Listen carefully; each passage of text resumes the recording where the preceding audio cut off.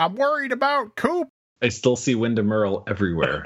Everywhere. The fireman throws like this weird gold orb into a tuba, which shoots it down onto Earth.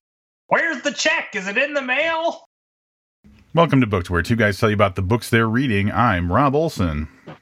And I'm Livia Snedden. This week, we are joined by a special guest host. Listeners of any of the last 5 episodes will recognize Jesse Lawrence. Jesse, I was going to say welcome back, but, we only skipped 1 episode, I think, that you weren't in. So thanks for joining us tonight.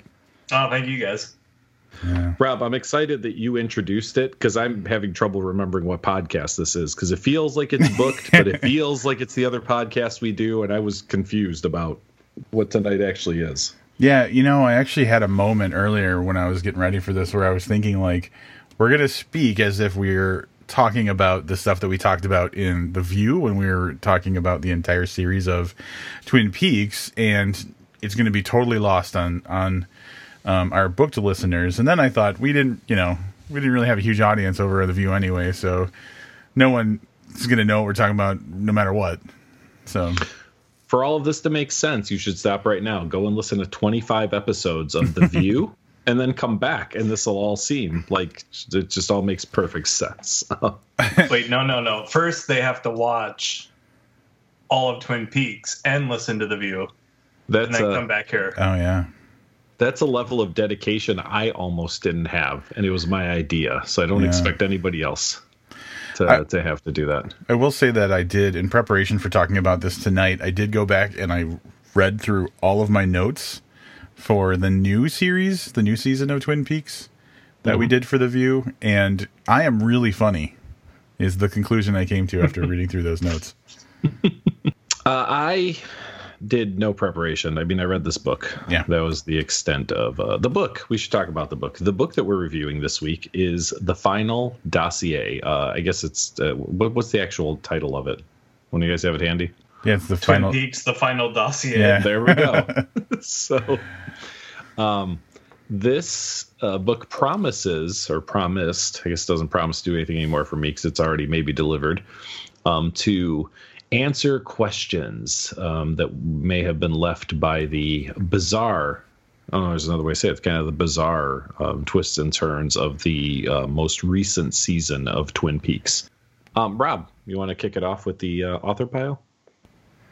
Yeah, so this book is written by Mark Frost, who you will discover in this bio how he's connected to Twin Peaks. Mark Frost is an American novelist, screenwriter, director, and film producer, best known as a writer for the television series Hill Street Blues, and as the co-creator of the television series Twin Peaks. His books include The List of Seven, The Paladin Prophecy, and The Secret History of Twin Peaks, and of course, now Twin Peaks, The Final Dossier. I did read The List of Seven many, many, many years ago, probably mid-90s, I'm assuming is when that came out. And I remember quite enjoying it. Has any of us read, I'm guessing Livius is a no, The Secret History of Twin Peaks? Jesse, did you read that? No, the only Twin Peaks book I've read before was Laura Palmer's Diary, which I think David Lynch's daughter wrote. Yeah, I have a burning, and this will probably come up, but I now have a burning need to read The Secret History of Twin Peaks. Burning. Oh. Yeah, it did make me want to read that. I mean, before I was like, I can live without reading that, but I'm kind of curious now. It's been a really long time since we've read a sequel. This is actually listed, as you're going to find out in the synopsis, as a sequel to The Secret History of Twin Peaks. Rob, do you remember the last time we read the sequel to something without reading the book before it? Yeah, it was our second episode, right? That's correct, yes. Yeah. The Mozart Conspiracy by... I don't remember the guy's name. That's Scott Mariani. Boom. Nice. Very nice. I do remember that book was like the poor man's Dan Brown, right? It was like if someone was trying to write a Dan Brown book, but they were like a 6th grader who loved Rambo. That makes it sound awesome. That makes it sound awesome.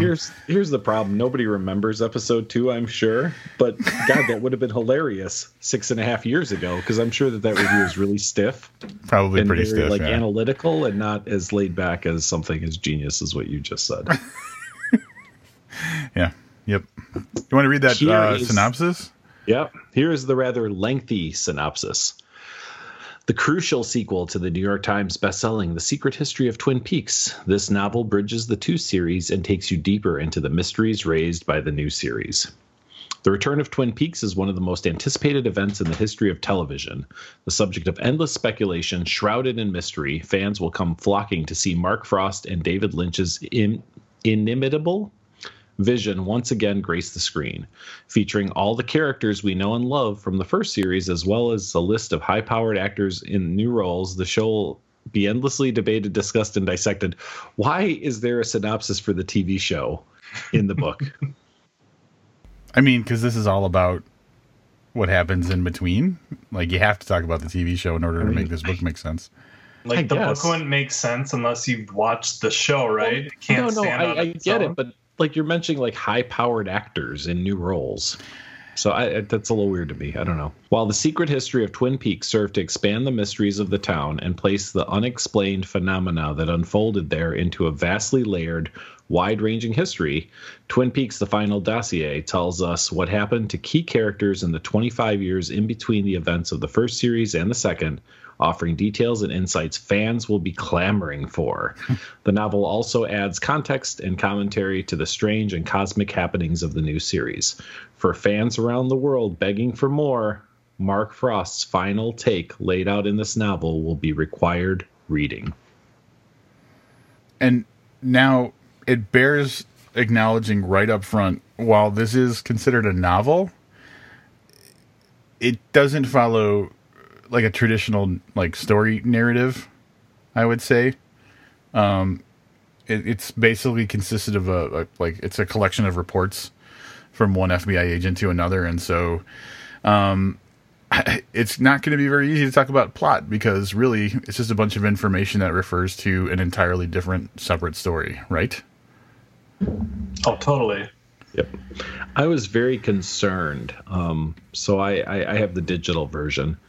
And I flipped a page. I go, okay, there's kind of this introduction. And then I just kind of started just tapping and flipping through pages. I was like, oh my God, the whole book is like this. And I'm not sure how this is going to play out. Yeah. So I think that my recommendation, or what I would like to do in the duration of this review, is just kind of talk about our reactions to the information that was given that is not in the Twin Peaks series, but that by definition means we're spoiling not only the Twin Peaks series, but also what is in the book. All right. If you are interested in reading this or eventually watching Twin Peaks, then I guess turn off the podcast is probably the easiest way to, right? Yeah. Right. Yeah. I just feel like if we tried to avoid spoilers, it'd be a 5-minute conversation about the structure of the book, and then we'd be like, join us on Spoiler Talk, where we talk for an hour and a half. All right. That's fair. So let's just, I vote for we just pile it all onto this bitch and just burn it to the ground. Let's do it. As Rob mentioned, I think every single section of this, and they're all kind of like reports or inter-office memos or whatever, all but one are written by Tammy Preston, right? The new young FBI agent that Gordon Cole took on in this last season.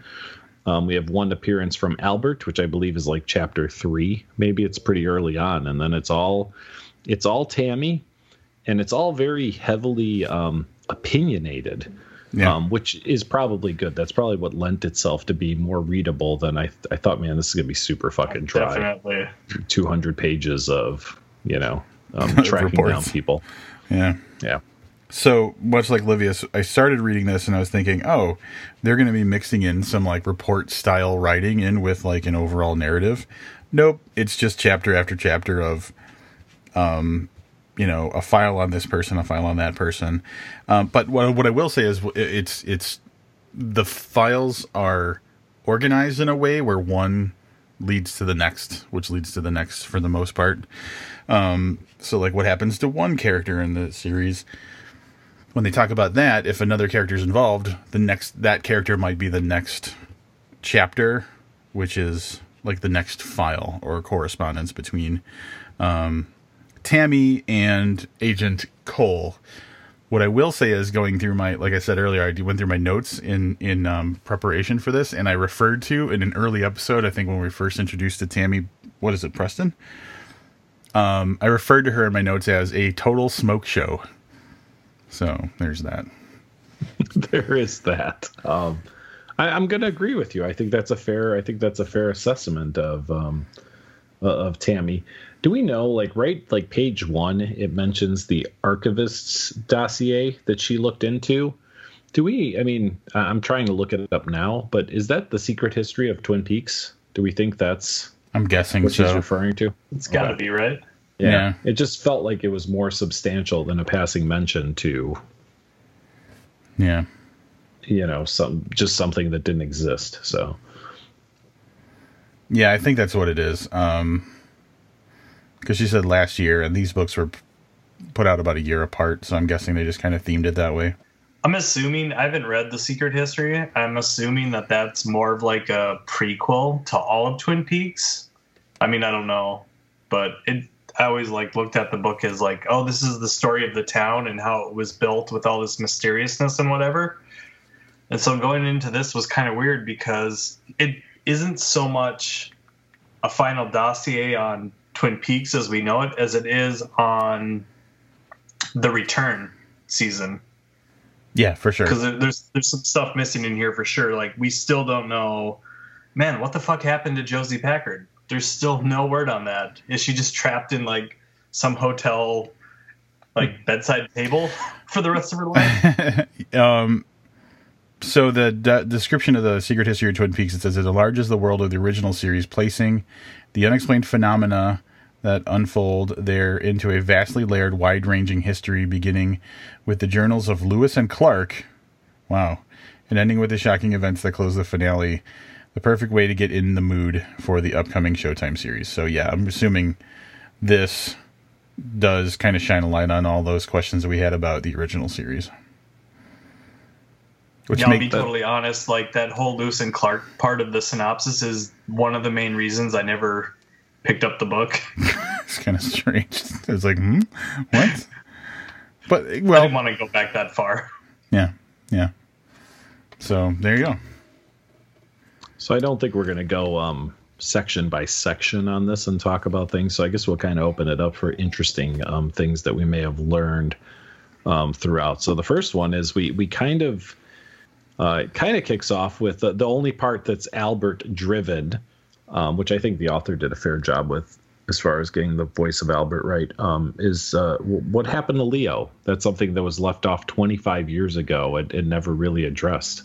Last we saw him, he was running into the woods, right? No, he was he had spiders hanging over his head. He had a cage of spiders on his head. Oh, that's right. We never even saw him. Yeah, so yep. He was chained to Garland Briggs too. Yeah, that's right. In Wyndham Earle's little weird secret cabin. Mm-hmm. Yep. Yeah. And in the when we did the new season of Twin Peaks, because we never saw Leo, I jokingly said that as far as we know, Leo is still out there somewhere with a cage of spiders on his head. This clears that up. They should have just had it be like a skeleton, like in a cartoon, wasted on the floor with a cage above it with, spider skeletons or carcasses. That would have been pretty amazing. The next note I have is the complete clearing up of, and we had talked about it on The View. For how long, Rob, did we think that the Bang Bang Bar and the Roadhouse were two different places? Like forever. Way too long, I guess, is the real answer. We should have figured it out long before that. One line in this clears all that up, and I'll read it to you. A local adult venue known by its sign as the Bang Bang Bar, but more colloquially as the Roadhouse. That's page 6. It's super upfront. If that was the end of the book, I'd have been well, I figured shit out that I never knew. Yeah. So, like I said, we're just getting answer after answer in this book. It's pretty exciting. We should mention that there are some illustrations and even photographs in this book, which I also thought was a little surprising. This is something I didn't expect, I guess. Yeah. And so, but before we talk about other specific things that we thought were neat, I want to kind of say about the general tone of the book is like, so some of it, it's trying to fill in the gaps and everything, and it's giving us information we may not have gotten, but it also gives us information that we kind of figured out on our own. So it kind of reinforces the things that were implied but not said, as well as straight up giving facts that were never even, like, for things that were never explained. Is that kind of the experience you guys both had? A little bit. I mean, are you talking about things like Gersten Hayward and like stuff like that? Like you just kind of fill in the story while watching The Return?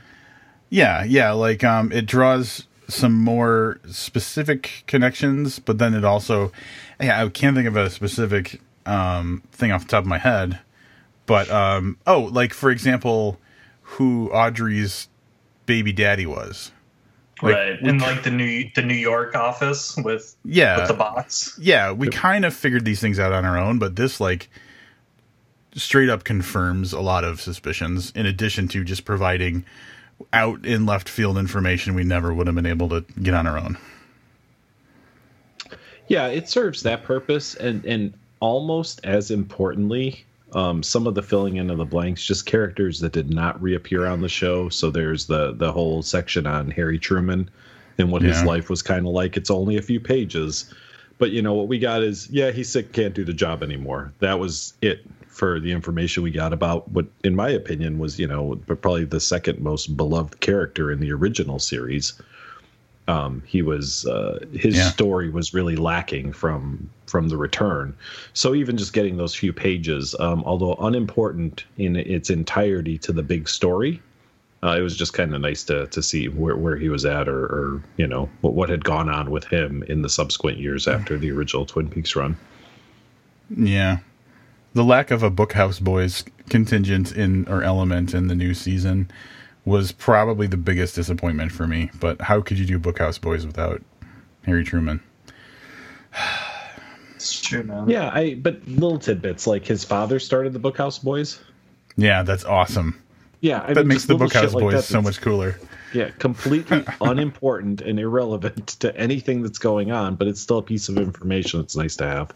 Yeah, and it bears mentioning that, like Livius kind of alluded to, some stories get a lot more page time than others. So I was really excited to hear anything that was to be said about Harry Truman, and like Livia said, it was a couple pages. The Double R Diner has got to be like 30 pages in this book, and it's the whole story of like Norma's like parents like starting or owning the restaurant, and then her getting it, and then like the whole relation between Norma, it's Norma, right? Yes. Yeah, Norma, and Annie Blackburn. Mm-hmm. That was so fascinating. Like, there is so much depth to the Norma Annie family that I don't think was revealed in this series, where, like, I'm reading this and I'm like, this could be a series on its own. Oh man, this thing like didn't even seem like what we were presented with in the original series with her mom and stuff. Yeah. Like, that was some pretty far out there stuff, and was really, really eye-opening for sure. I will tell you, I fell into a little bit of confusion in her mother's story when they talk about her. Was it her second husband drove off his brakes failed on his car mysteriously, or her stepmother rather. Yep. And I was like, in my head, I was like, man, we saw that, but how could that, like, you know what I mean? Because we saw that same storyline, only we saw it with different characters. Yep. But it was the exact same thing. The mechanic gets kind of drawn into. Yeah, so for a little bit, I was like, for a page or two, my head was spinning, trying to wrap my mind around how that could have been. Yeah, it lost me a little bit there. But no, here's the thing. Yes, a lot more time spent on that than, and again, irrelevant to the big story. We could have had, 50 pages on just the Black Lodge, right? Sure. But it didn't feel like time poorly spent. No, not at all. Yeah, not at all. It was filler, but it was such good filler that, I appreciated it. Yeah, it was a great story. And like I said, like, that could be a series or a book unto its own. Definitely like and it introduced elements where, like, again, like, our minds, I think, were trying to connect the dots so much that, like, I was seeing connections, like you said, to we saw that. But also, like, Vivian being the stepmom to Norma or the mother to Annie, owning that like hotel kind of in the middle of the nowhere, made me think about like the place that Dale stops toward the end of the new season. Mm-hmm. Yep. And I'm like, is that the same place? And I someone probably out there is willing to do the research to figure that out. But I'm like, that's probably where, but who knows? So, other things of interest, I guess, and I don't know. I mean, I guess we're just kind of jumping around to big stuff at this point, or stuff that we really liked. Is that kind of? How did you guys feel about the Margaret Coulson chapter? I mean, it really warmed my heart. It felt like it was like a big tribute to the woman. I can't remember her name. Catherine something, I think, is the name of the actor. But like with that letter that she gave to Hawk and like where the log ended up and stuff like that, like, God damn it, if that wasn't just like wrenching my heart. Yeah, all the feels in that chapter. Also, I dug that they like gave her name back in the chapter, because I mean they did that in the return, but most of the season, she's the log lady. Yeah, and I don't think they even like probably say her name in the original series, except Hawk maybe says it once. So Right. it's really touching that they're like, this is who this is. Yeah, I feel like it was definitely like an homage to the actual woman. Livius, did you have something you were going to go with? I did, and now I'm trying to read through my notes to figure out what it was. Was it about Wyndham Earl? I'm guessing with Livius it's about Wyndham Earl, because there's that section in the book where we get more of that backstory with like Dale and Wyndham's wife, and I just kept imagining Wyndham Earl for decades hiding out in all these bars and other places in disguises and stuff. I still see Wyndham Earl everywhere. Everywhere. Like everything he pulled on the ladies in Twin Peaks to get them to enter the pageant, he probably pulled that on Dale and Caroline or whatever her name was. Well, they even said that. Yep. They even said that in the chapter, how he like would pretend to go out of town, but like was secretly doing things to push his wife and Dale together. You know, he was in disguise. and Master of fucking disguise, that guy. Oh man, too bad there isn't a snapshot of him in his freaking Gordon Cole costume. Oh my God, if there was something about us talking about Twin Peaks that was like the fucking high watermark, is the fact that Wyndham Earl fooled you every time, Livius.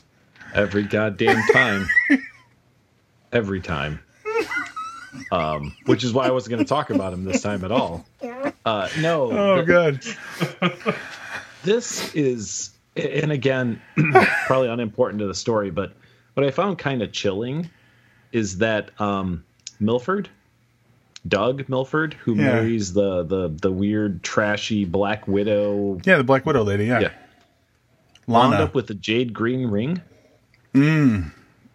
Yeah, and how he was like, they say he's the guy who formed the Blue Rose thing? Wait, was he part of the nuclear tests? That was something they actually in didn't New Mexico? explain very well. Yeah, I don't know. I'm actually looking through the chapter right now, but nothing's jumping out at me. Hang on, I'm just searching for Milford. It's because they think that Tammy like questions that what Garland Briggs knows or has, that he got information from Milford, but I don't think in the show we were ever told anything about Milford being an important person or doing anything other than being a court judge or whatever the hell he was. Douglas Milford, his subsequent partnership with you, Chief, meaning Gordon Cole, as a founding member of the Bureau's Blue Rose Group, needs, I'm sure, no detailing here. Yeah, you're right. Oh, yeah. Well, that would explain why he has it. But yeah, that was a little chilling. When I stumbled across that caught me way off guard. Yeah, like, and the way that, did you guys get the feeling that Lana, the Black Widow woman, was using the ring as a way to like just like actually be a Black Widow? No, but that's an interesting. Yeah, no, I didn't either. But yeah, interesting idea. Yeah.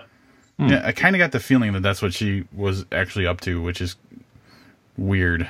But because like after, like in the story with Lana, like she goes on to have more husbands afterwards, and like they all kind of die of mysterious ways and stuff like that. And I don't know, it just seemed like it fit, but like it's a weird way to use the ring from the Black Lodge while it's not being used the way that we saw in the series. I don't know, just that's the impression that I got.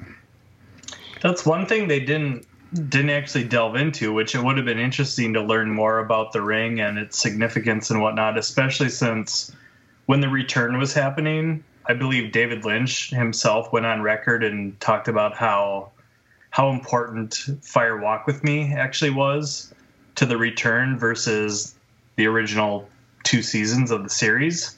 Yeah. And whatnot. And there was a lot that you could notice, like, that was kind of relative to Fire Walk With Me.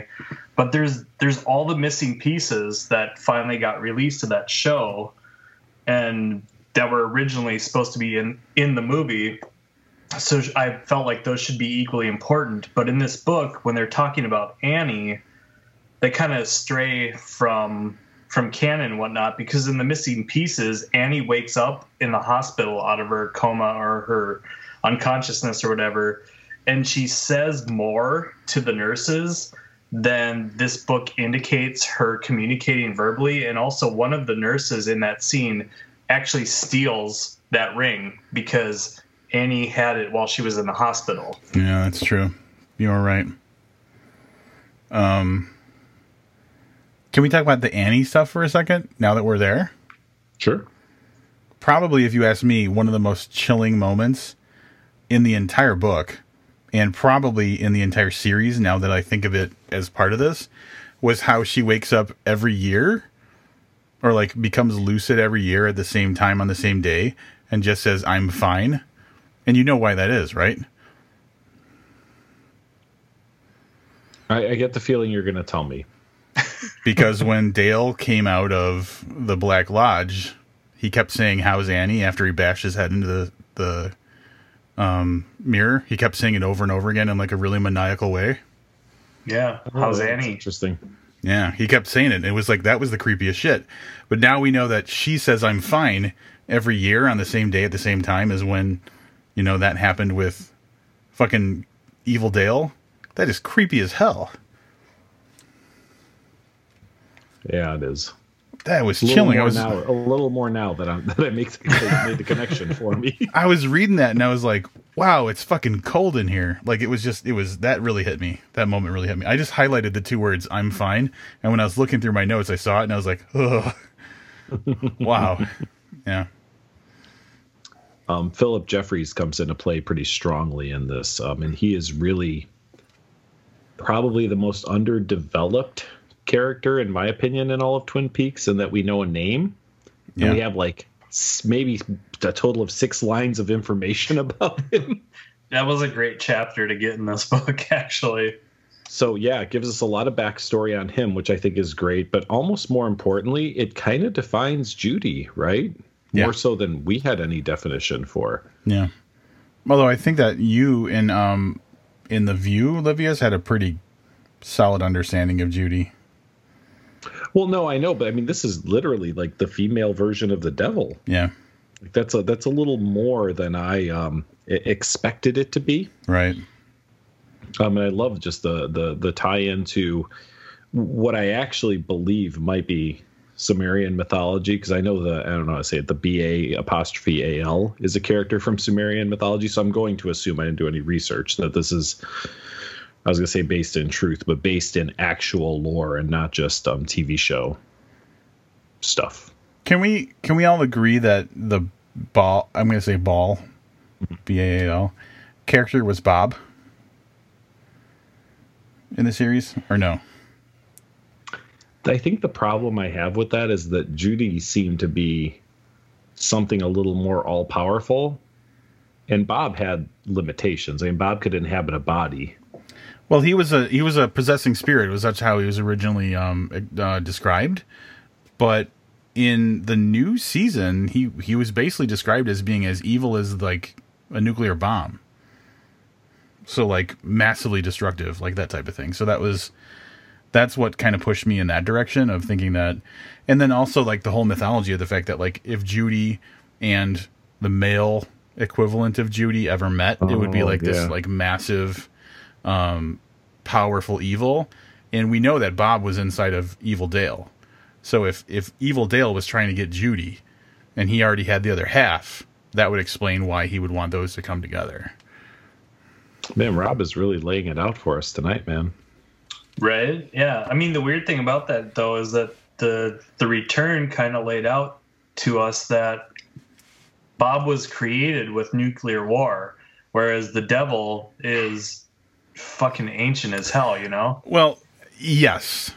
But my interpretation of that, which could be wrong, is that this evil of like this nuclear bomb that was being tested in New Mexico was like something that was strong enough to bring Bob into our world.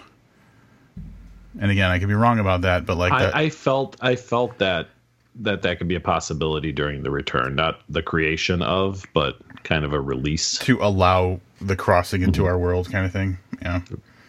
So yeah, that was kind of my take. And so like, and it explains why we know that Evil Dale funded the weird New York glass box room. Mm-hmm. So that was him. And I'm fairly certain that the weird female thing that kills the chick from Californication is that Judy.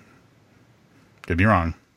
I thought that during the run of the show. I mean, later on when we learned, when we saw the nuclear blast and we saw that was kind of appeared to be a woman, I believe I'd actually said, I wonder if that's the box lady.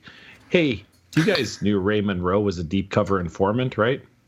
I believe that came out in the series, right? Okay. Yeah, they did talk about that. Yeah. I that caught me off guard. I don't know. I guess I must have blocked that part of the series out. Because he was a punk bitch? A little bit. Mostly because he was a punk bitch, probably. Is there anything else you guys want to mention? So I think it's two things. There's one big thing that we need to talk about, and that's the very end, right? That's the realization, the discovery that Tammy makes. Yeah. Right. But before that, Audrey. I don't know that we settled the Audrey story. So Rob mentioned a little bit, that we know who the baby daddy is and stuff, but this does put to rest a lot of the thoughts, because I wound up, after we finished the series and after we did our final review, I wound up watching some YouTube, explanation, people's takes on it. And there did seem to be a divide on, and I know Rob and I had this discussion too, on that being Audrey's life that we were seeing, or that Audrey never came out of the coma. Right. So we find out that she did come out of the coma and did date the accountant, but then it leaves it kind of ambiguous, right? Like she had drug and alcohol problems and then was institutionalized again. Yeah. So we may have been seeing stuff out of order.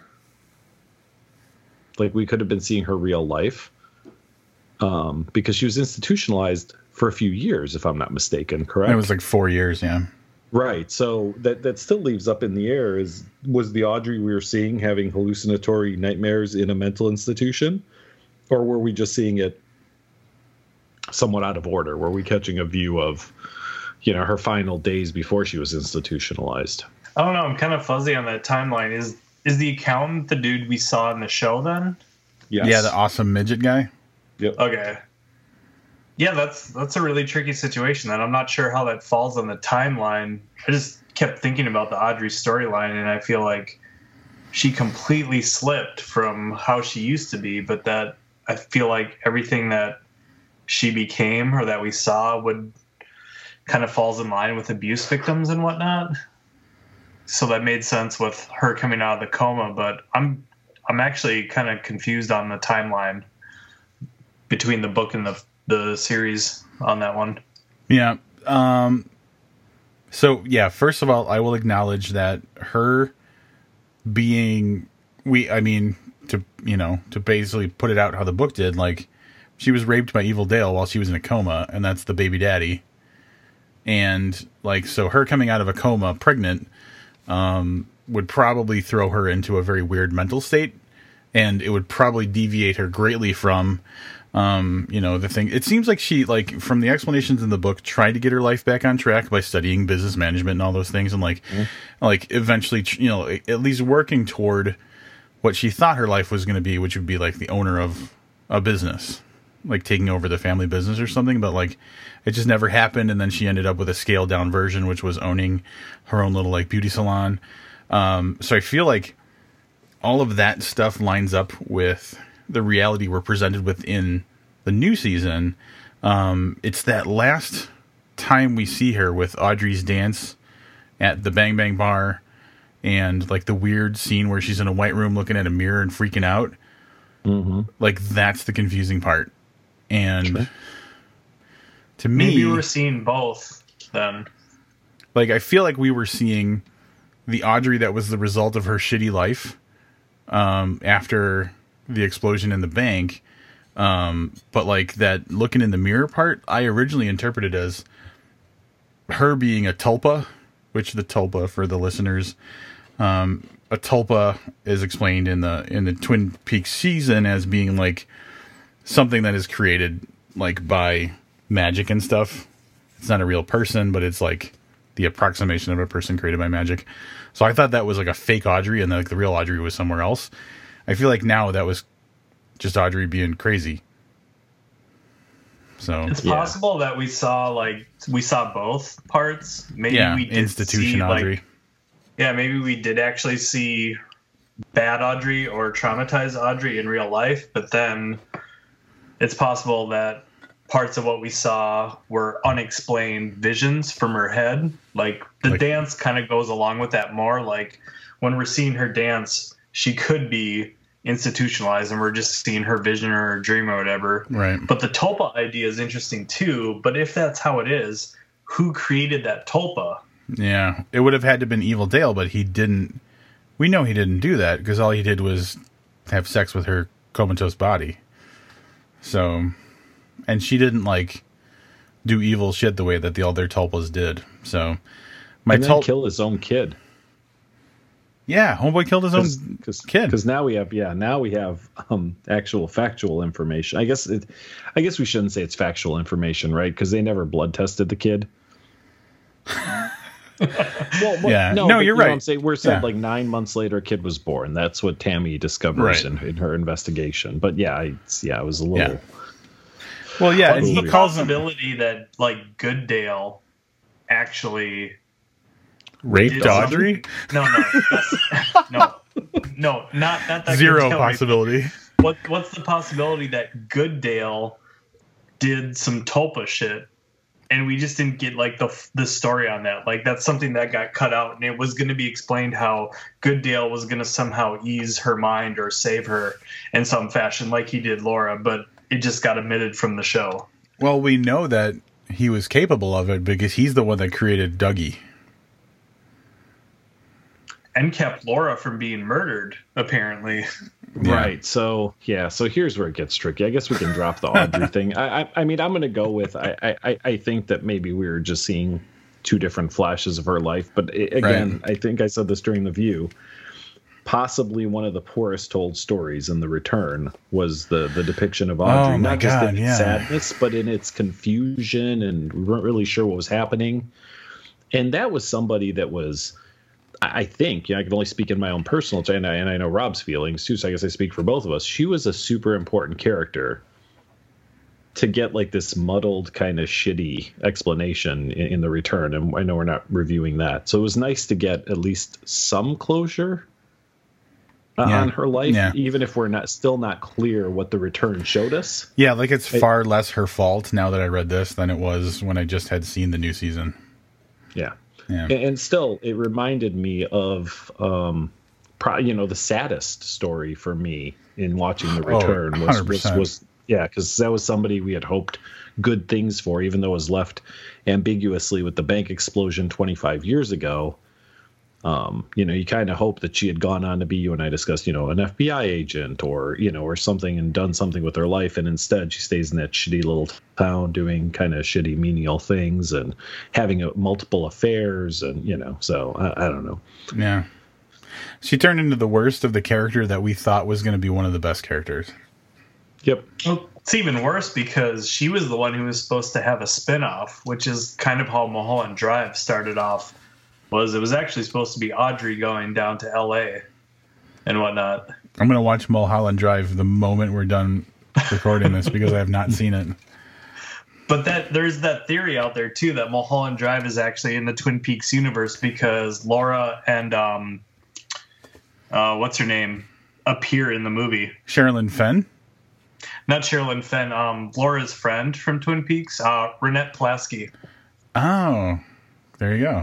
They're in the music club. Yeah, okay. I think you've shared a little bit of this with me before, yeah.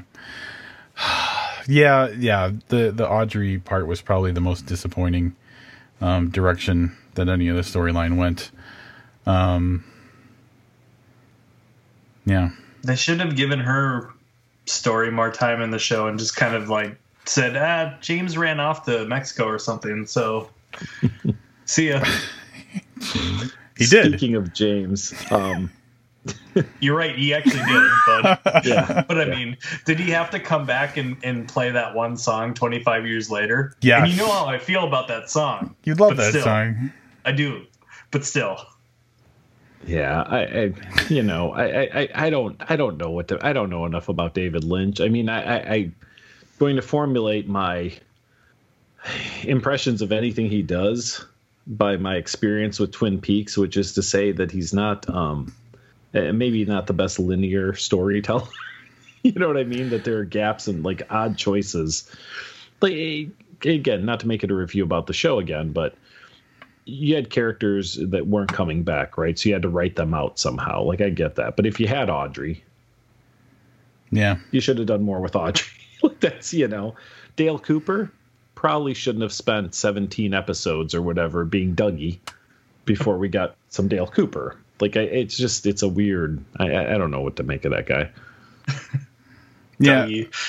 I gotta say, though, this series, in a weird way, almost makes David Lynch the most linear person because of how the return ended. He stuck to his timeline. Yeah. I mean, that's one way to look at it. So, yeah, yes. I guess it bears talking about the ending. We've been talking about this book now for, 40 minutes or so, I'm guessing now. So it bears talking about the end of the book, which is an explanation of the end of season 3, right? Mm-hmm. Which is the alteration of time. We already talked about it a little bit. Cooper prevents Laura from dying. And it was never 100% explained in the episodes that we watched, but it's kind of like confirmed in the book that we're reading that, like, essentially Cooper goes back in time to the point where Laura goes off to essentially what will be the place she's killed and takes her away, which completely changes the future. And what we saw in the series was, from Cooper's perspective, we saw where Cooper went and the timeline that he ended up in because of it. But this book lives in the world where Laura Palmer died. And so it's an interesting take because the end of the book basically acknowledges the reality of what Cooper did in the series, but from the perspective of someone who wasn't Cooper and who lived in the world where Laura Palmer died. And so that was probably one of the coolest things about this book, if you ask me. So time travel gets really tricky, right? So I thought it was great because I started thinking back, and if I don't have the ambition to want to read back and see what changes if Laura goes missing instead of dies, right? So I think he probably handled it. He probably checked all the boxes because Laura Palmer has nearly, I don't even know if she's mentioned until the last chapter, like really at all. I think maybe that, after her and James broke up or whatever, but the tricky part of that is exactly what Rob said. Why does Tammy know that Laura Palmer died? Yeah. Because travel back in time, change the timeline, erased all of it. The people in Twin Peaks don't remember, but Tammy knows it. So I would have been a little more impressed if there was some master reveal at the end, or maybe not at the end. I mean, that's where you got to put it because it's impactful, right? But if somehow it came to light that, at first you read it and you go, I talk about Laura missing. That's kind of weird. You know what I mean? Where it starts to reveal itself that she's writing this from the standpoint of Laura went missing, not Laura died. Do you follow what I'm saying? Tammy read all the files that had been done, and the book makes it seem like she also listened to however many hours of tape there was between Dale and Diane too. Yep. So she had to have known the whole story one way or another. My issue with that is newspapers rewrote themselves. So that's a good point. Yeah, and the only way that I can kind of reconcile it in my head is that because she was on this story while it was unfolding in season 3, she knew a lot about the story before Dale got to the point where he changed history. And so that knowledge was already in her brain. And I mean, I thought about that too, but people in town don't remember Laura being dead, and it was kind of a big deal. Yeah. So that's the only. But yeah, and again, when she's flying away, she's got that foggy things start to not make sense thing, which is in my way, time correcting itself, getting rid of all of the instances of what the previous history was or something. Isn't that how it would work, though? People in Twin Peaks would remember their own reality. They would remember, oh, this girl went missing. But Tammy wasn't physically there.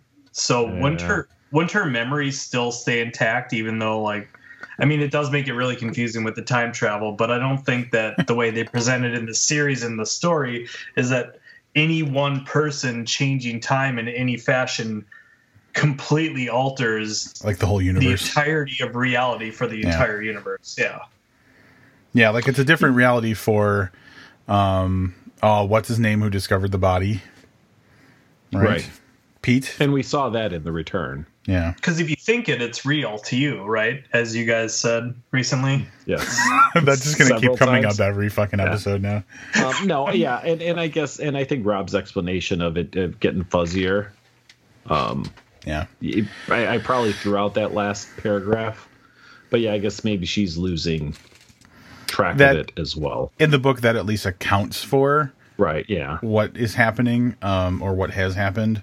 Whether or not it's satisfactory, is a different kind of matter. But that's I took that as Mark Frost's way of saying, hey, because she's discovering the reality of this new timeline by talking to people and having them say, oh, she went missing, or reading things and saying she went missing as opposed to she died, is the new timeline taking over the facts in her mind by causing the other stuff to become fuzzy,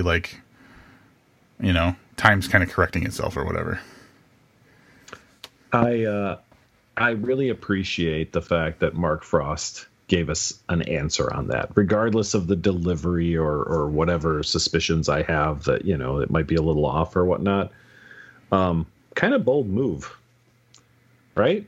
Yeah. I mean, really, really laying it out in a way that people can understand that he did travel in time and it actually changes the course of the past 25 years. Yeah. Because I read that and I was like, no, all these people's lives would be different then. And the answer is no, because the difference is there was a body and there wasn't a body. Laura's still gone from people's lives. Probably worse in some ways to not know. Yeah, than not knowing. To be able to deal with the finality of somebody's death. So I really appreciated that. Not appreciated, thanks Mark Frost, but I appreciated it in the course of the story that there was kind of a definitive answer for all that crazy shit we saw in the last episode of last two episodes of The Return. Oh man, yeah. It totally fits with her mom's storyline in The Return too. It does. I mean, because she's out of it. She's addicted. She's trying to cope because, she probably just hopes that her daughter's going to walk through the door someday and then she can set the bottle down and resume. Yeah, but she's also Judy, I think. So that's the fucking thing. That's interesting. This book confirmed something that I was saying in the fucked up episode 8, I think it was, right? When the got a light kind of shit was happening, right? Yes. Yep. That was her. Yeah. That was her who was the girl who had swallowed the weird lizard bug. See, I right? took that as like I took that as not her being Judy, but the bug being whatever it was the reason why her mom had visions and could see and sense things. Like, Well- I feel like that was more like something that the bellhop or whatever we're calling that guy, the giant, did The fireman. did to Laura's mom to like enact her as an ally in the real world. That's exactly what it was. So if you remember, I don't know if it was the same episode or I think it was the same episode. The fireman throws like this weird gold orb into a tuba, which shoots it down onto Earth. I hope somebody just skipped right to this part to see if we're done talking about the book, so they could say things like, "Never gonna watch fucking Twin Peaks. Sounds like the dumbest shit ever." There's a fireman Don't putting forget things in a about the tuba. tea kettle, man. Oh my god, the tea kettle. Yeah. But that gold orb hits the Earth and becomes that little bug that Sarah Palmer swallows. And in that gold orb, you saw Laura's face at one point. Yes. So that was like, interpret it how you will. It could have been just like the fireman basically putting into place something that was strong enough to fight Bob. Immaculate Conception. Well, I mean, yeah, but like, No, because timeline doesn't add up on that. But like, putting something into Sarah that A, allows Laura to happen, but B, then later on allows Sarah to somehow take her face off and eat the neck out of a guy in a bar. I mean, Right, but I'm still confused how she could be Judy though. Then I don't think I she's kinda wanna know Judy. about. I don't think she's Judy. So all right. So I don't know if she's Judy, but let's look at it a slightly different way, right? I'm with you on Laura being put there to cause all of this to happen, and I think further on than that, not just to put Laura here, but to have Dale eventually thwart the master plan, right? Yeah. I think that what we saw from Laura's mom may have been a little bit of the new timeline. Yes. Okay. So I almost get the feeling that somehow Laura's mom was inhabited by something later. Because remember, she's angry and she's screaming at the TV and she's breaking stuff and calling Laura's name and stuff. I think if it's Judy, that's Judy's frustration at realizing that Laura was saved back when she was. I don't think it's Judy though. Okay. I don't. We don't have a definitive answer until the final dossier. But I think really it's final because dossier. if you look at the fireman's whole like function throughout the entire series has been to help people fight Bob, to fight the evil, and Judy would definitely be part of that evil. So That's the main thing there. If the devil and Judy had to get together, well, they were already married, so wouldn't it have happened? Then it would have just happened. Laura would have been the combination of the two. All right, so then someone in this theory that you guys are both kind of on the same page about, explain then why someone the fireman placed would eat somebody's head. David Lynch? Yeah. Well, but yeah, I mean, like, there's, you know what I mean? Like, we really were given the impression that Laura Palmer's mom, what's her name? Mrs. Palmer? Sarah Palmer. Sarah Palmer was pretty goddamn evil. Well, she was just kind of bitchy and angry. So the way that I see it is, A, I don't fucking know is my main answer. But B, my kind of secondary answer is that like if you take this unnamed power or whatever you want to call it that was put into Sarah via a weird lizard bug, and let it sit in a body that is just racked by decades of misery and grief, like evil things could happen. I wonder how I mean, likely we are to get sorry. Mark Frost to answer this for us. Let's get Mark Frost on the phone right now. We could say that like Sarah Palmer is Judy then. And I mean, now that I'm thinking about it a little more, that might align with what Rob's saying. Like maybe she is pissed off that this didn't succeed, because if Sarah is Judy, that means Leland Bob was the devil and Laura was the union of that. But Laura chose To fight Bob. to fight Bob. So maybe that wasn't the plan all along. And like, in that show, that even though it like was breaking her heart in one fashion, like there's no way she couldn't know that something was up in her house, you know? Yeah. The rapes. Yeah. Yeah, sadly the rapes, which was still the most disturbing part, I think, of all of it, no matter what we say. That Fire Walk with Me was had some pretty strong moments in it. Good Lord, did it. I guess this is okay. So one more thing before we go to a wrap up, I guess. There's been news. There's been not news. Rumors? There's been news that nothing has happened, right? Over the last couple of days in my Google feed has popped up numerous times that Showtime has not asked Lynch and Frost, I'm guessing, about a season 4, but that they're very open to the idea. Which is a weird way to do that. Like, we just publish it in a newspaper instead of like picking up a phone and calling and saying like, "Hey, dude, what do you think?" Knowing what we know now, and we'll call it canon because Mark Frost is one of the creators and writers. Where does season 4 go? So I think for me, I'll kind of start. I thought season 4 was going to explain some shit, right? Like what this parallel universe thing is what we thought it was, and whatever. Where does season 4 go now that we have this information? Is there a possibility for a 4th season? Totally, but I mean, what would it look like? I mean, if you look at narrative and consider it in the light of the majority of all narratives we've ingested and have thought about before, season 4 would tie everything together and give everyone their justified happy ending. It would bring Dale back and everyone else back, but we're talking about David Lynch here.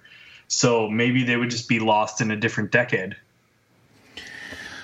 Yeah, the fact that David Lynch is tied to it really kind of throws, it's like the dynamite in the pond kind of thing. Because realistically, if you think about what would happen next, you have to think about the overall impact of the fact that there's a split timeline here. If there's a split timeline, that means that Dale never spent 25 years in the Black Lodge, kind of. We don't know whatever happened to Bob. Bob wasn't necessarily trapped inside of Evil Dale for 25 years. So there could be an entirely different line of carnage with Bob possessing other people. You know what I'm saying? So like, there could be a whole. That opens the world to be whatever you want it to be. Like another dimension type thing. Yeah, they could carry on with the actual like timeline we ended up in, where Dale says in the most fucking creepy way ever, "What year is this?" at the end of the goddamn episode. The line, "What year is this?" really says we could do anything. Dale could have ended up right back where shit was starting, and he could prevent things, and everything could go in an entirely different direction, which probably won't happen because you don't have Ray Wise and you don't have the fucking log lady and everything like that. So you'd probably end up more in like a modern timeline. But like the possibilities are limitless. Well, to use the same actors, you'd obviously have to stay in the same timeline, or you'd have to recast the whole thing, right? If you were just going to go back and show us Dale for the last 25 years, you'd have to. Yeah. Yeah. It's not going to happen with that guy. You got to think pragmatically. What cast would return, and then you'd have to write a story based on who do you have.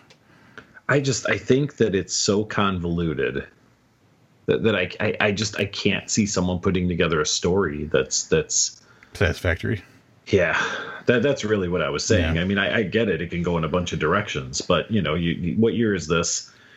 Implies, and again, if you stick to what's on paper or on film already, implies that he already came back to this time because he was with the alive Laura. He tracked her down, right? Yeah, and she was like the age of who she would have been 25 years later.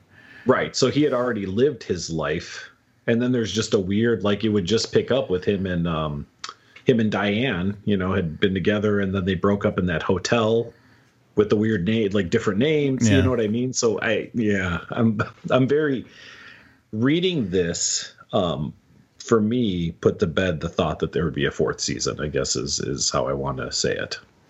It kind of took away the need for a 4th season, for sure. Oh.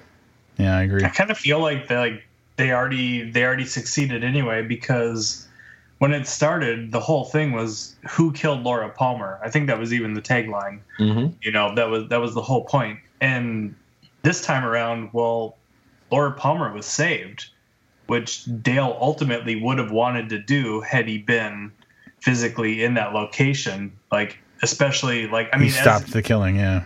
Yeah, like who he was as a person, but also as a agent of the law. Like, his job would have been to prevent this crime. And, well, who killed Laura Palmer? Well, now who saved Laura Palmer? Can we even have a whole, like, TV season about who saved Laura Palmer, or would that just be really fucking boring? My vote would be boring. Yeah, I think that it would just be hard to do in, Star Wars is seeing this, right? We're gonna see a young Han Solo story coming up as well, but I'm trying to say, like, I don't think that's going to have the magic that people think it's going to have, so.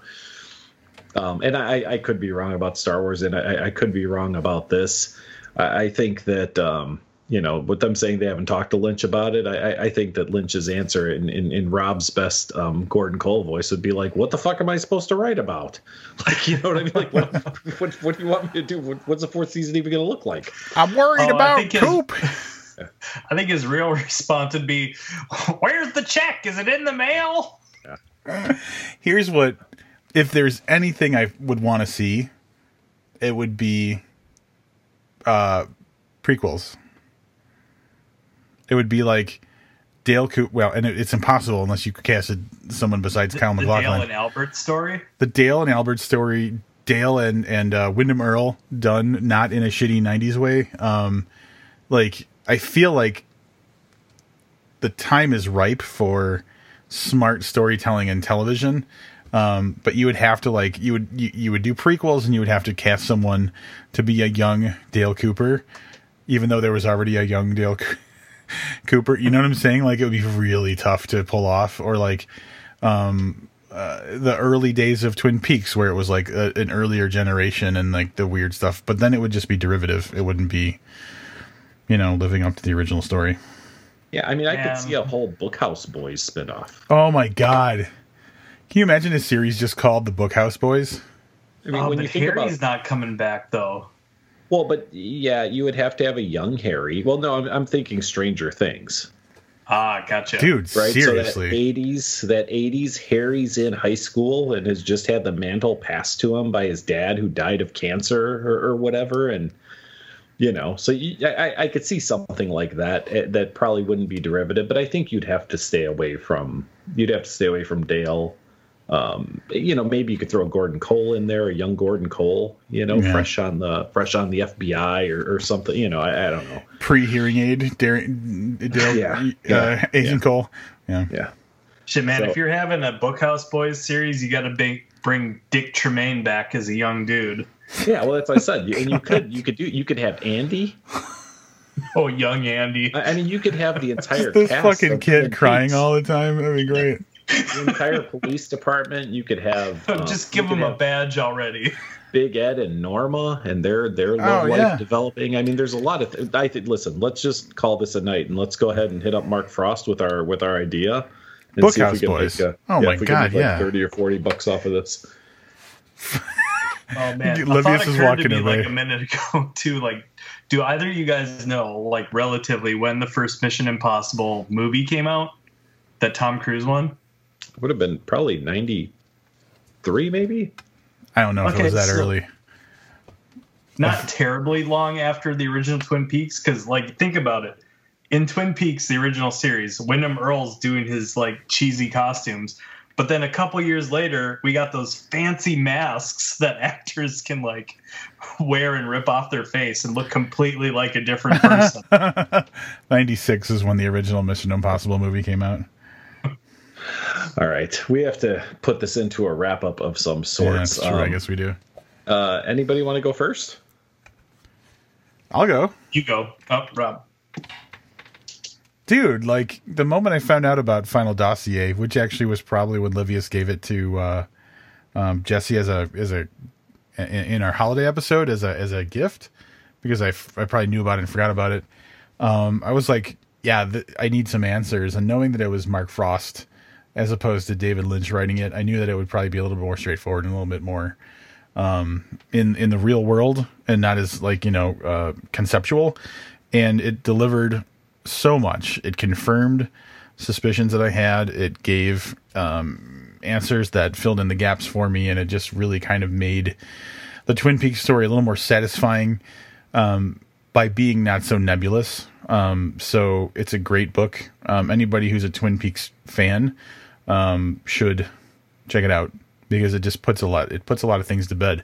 It did such a great job of doing what it was supposed to do that, like, I really want to read The Secret History of Twin Peaks now, like, in a way where I'm like, I need to defy the podcast and read outside of it just to read it. So I loved it a lot. I thought it was great. I'm going to go 4.5 stars. I'm going to let Jesse go, but Rob, I have to say this to you. You're not defying that. You can actually read a book outside the podcast. I don't know if that's been the hang up for 6.5 years. That you thought there was some kind of, like, I feel like we set a rule. Reading agreement. So, yeah, there was an NRA that was signed. Oh my God. Jesse, go ahead and give us your wrap up and star this bad boy. I gotta say, like, I actually agree pretty much 100% with Rob. There were a couple moments, like, getting into it where I thought, oh, this might just be fan service. And I don't necessarily think there's anything wrong with that either, but I was kind of wanting more, and it completely delivered on that. The only thing that could have made it better was to be even more in depth. Like, I mean, it's a pretty short book, so I think even like 50 more pages covering some more ground with things that the show didn't cover, like Josie Packard and some of the other characters. I kind of wanted to know, to get closure on all of that as well. So it was pretty great. I give it 4 stars. I was very concerned when I saw what the format of this was going to be, and I was pleasantly surprised that it was more readable than it had any right to be, based on the format. So it was really told just third person, no real character interaction, no real character development. It's like catching somebody up that you haven't talked to since your high school reunion on things that happened in different people's lives. But those people were important because there's such a mythology behind them if you've watched Twin Peaks. I said this during The View, which I know none of you listened to. I can only imagine what it was like for the people who watched it and were fans in its original run to get it 25 years later, because I became pretty ingrained watching it, essentially nonstop for 2 months in doing The View. So wonderful to touch on a lot of characters. I do agree with Jesse. I still have questions. Like, I can't get over that zombie girl in Twin Peaks. That what's his name? The one who lived kid. Across from Briggs, the Dougie house. No, Briggs' kid. Bobby. He goes out and there's that weird traffic jam. And there's that girl like vomiting up weird shit and acting weird. Like, and the driver woman's like, we're late. Yeah. There's a little more that could have been done there. But I think this was written for the TV/movie crowd, and they're not always the same people. So I don't know that 300 pages is the right length to draw in somebody who is just a fan of the show and actually have them read it. So I think that its size lends itself to quick sale for people, because they're like, oh, this isn't too long, maybe I'll check this out. So getting away from the business side of that, I think it was a wonderful idea that this was put together. I really thoroughly enjoyed it, and this is really fucked up to say. I kind of feel like I enjoyed this more than I did the show at times. It's 2 things.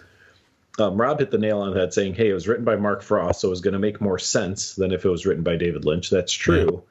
Yeah. And I feel like there's an authenticity there because Mark Frost co-wrote Twin Peaks, was there for the whole ride. So if this was just a novelization done by whoever, I don't know that it would have had the same insight and feel for me. I feel like the creator of the show and the guy who's been there the whole time gave us the backstory, and that lends itself to more credibility. I can't believe Rob's gonna fall out of his seat. I fucking love this thing. It was 5 stars. Wow. All right. If you're looking for substance, sorry, Rob. If you're looking for substance, Livius, The Secret History of Twin Peaks. So the final dossier is 160 pages. The Secret History, 368 pages. Yeah, I think they might have learned a lesson from that. Oh, so now that's too much, Mister. I want more answers. No. What I'm sticking to what I said. I think that that format doesn't lend itself to the TV viewer. Sure. That's why I didn't pick that book up the first time, because I figured, oh, they're going back to Lewis and Clark days, and this is like almost 400 pages. Yeah, I don't know. So I'm not saying for me it's too long. I read books that are that long, and I still have a review pulled up for that book, and it says it's a collection of letters, documents, newspaper clippings, and photos. So I'm wondering if there's more photos and there's more, headline newspaper clippings that fill out another 70 pages, maybe, of that extra 150 or whatever. Right, that would make sense. Livius put a thought into my head just now. If Twin Peaks, we'll just say the series, the 3 seasons, if they were to be novelized, what author do you think you'd want to see tackle that? I mean, I clearly have to say Mark Frost. No, but I mean anybody else. For me, there's an importance to this guy writing this story because the story is his. Right. So whenever, and we've talked to authors that have adapted things, and they're given kind of, they're given the rules of the world and kind of a general guideline. They're like, do what you want with it. It's just more authentic when it's the creator that's doing it. For me, it is. So I don't know that I'd read the Twin Peaks novelization by Chuck Wendig. So what about the Twin Peaks novelization by David James Keaton? No. Oh my God, yes. Well, that would lean way more toward Lynch than Frost. Yeah, that would make David Lynch scratch his head. I would say if I had to choose, Mark Frost died tragically, and it was very sad. And the novelization's happening, but it can't be him because he's dead. I'm going to go a team up of 2 authors, Josh Malerman and Stephen Graham Jones. Oh, fuck, yeah. Livius doesn't care. He's moving on. I've got my answer in. I can only read this by somebody who has the canon knowledge. Would you do a seance and have the ghost of Mark Frost write the book? I would probably. We could do that on a Halloween episode, and it would probably get us the most listeners ever. I can't imagine there's even a market for the novelization. I could see, and you had said like you could do a whole book just on the Double R Diner. Oh my God, yeah. Norma and Annie. And I could see that kind of thing popping up. I could see, there being books that are the side character stories. I'm still holding out now for the 80s Bookhouse Boys. That would be amazing. Oh my God, I would kill for some Bookhouse Boys literature. That should be a series itself. Like, what's up with all this Hardy Boys shit? Why wasn't there Bookhouse Boys? Yeah, I like the Hardy Boys. I read a lot of Hardy Boys when I was a kid. I think I did too, but I don't remember it. I just remember like, the cover was probably like the most important thing of like any of the Hardy Boys books because it kind of told you what the plot was going to be, right? Yeah. Well, the titles typically lend themselves to be very descriptive too. But like then you'd like see like there's a cave and an explosion. You're like, all right, well, eventually somewhere in the story, like the Hardy Boys are going to be in a cave and there's going to be an explosion, like that kind of thing. Weren't they in a cave in like all of their books? I think a cave played heavily in a lot of their story. Caves were huge in the 80s. My jam through probably 3rd through 5th grade was something called The Three Investigators. I don't know if we've ever talked about this on Booked. It was actually was it like low rent Hardy Boys? Yeah, a little bit. I think it was actually Alfred Hitchcock's The Three Investigators, and it was 3 kids. They were like 3 boys. They were like all 14 years old, and they had like a secret hideout was in a like a trailer, but like one of their uncles owned a junkyard, so you had to like go through this kind of maze to get to like their hangout, their office or whatever, and they would solve mysteries a la the Hardy Boys. But I remember reading, I don't know, probably dozens of those. Some of my earliest memories of reading are very much enjoying the Three Investigators series. I just did a search for Hardy Boys book covers just to see how many caves there are, and I can't make this up. The first book cover that I see is called a book called The Secret of the Caves.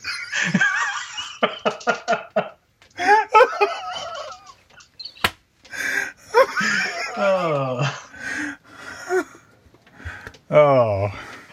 Keep reading. I'm telling you, man, I think the 80s were all about caves and quicksand and shit. All right, I think it's time to pull us out of this this tailspin here. Jesse, anything going on with you want to talk about? I don't know. That depends on you guys and doing Patreon picks. If we want to get into that in the next month or two here, could talk about that. Yeah, I mean, we can't possibly go like 3 or 4 episodes without having Jesse on. So we will be having Jesse's Patreon pick for 2018, which I believe, I mean, I don't know if he's officially requested it, but I do believe that is going to be One Rainy Night by Richard Lehman. Is that correct, Jesse? Oh, that's correct. It's official. All right. So that's official. That'll be coming up here in the next couple of months. Rob, anything you want to throw in before we call it a night? I'm just dreading holiday episodes based on some recently revealed information. We will be having, it is official, there will be a Valentine's Day holiday episode coming up in February. I'm going to just assume at this point that those will all be live YouTube streams, right? Yeah. I think holiday episodes from here on out are going to be streamed live. On our next episode, we'll try to remember to clue you in if you want to, watch what we're going to be talking about. And trust me, you're thinking, why would you tell us a month early? You might need a month to do it. You might need that time, yeah. So next week, we'll be here in a non-book episode. We've completely worn ourselves out with 2 books in a row. Yeah. What listeners don't know, because of you're hearing these episodes about a week apart, is that this is our second book review in 3 days. So we just did our review for the Paul Tremblay Brian Evanson book, Another Way to Fall. That has a name. Yeah, see, and that's what's going to end this podcast is my what's that called? I forget when you can't remember things. Amnesia? No, it's the disease that old people get, Alzheimer's. I was dementia. Dementia could be dementia. Oldness. So Rob and I essentially have now reviewed 2 books in 3 days, and that's completely worn us out. Next week, we've been talking about it for months now, a conversation with Seth Harwood. And that's it for Booked. Until next time, I'm Livius Nedden. Thanks, Jesse, for joining us. Thank you. And I'm Rob Olson. Keep reading.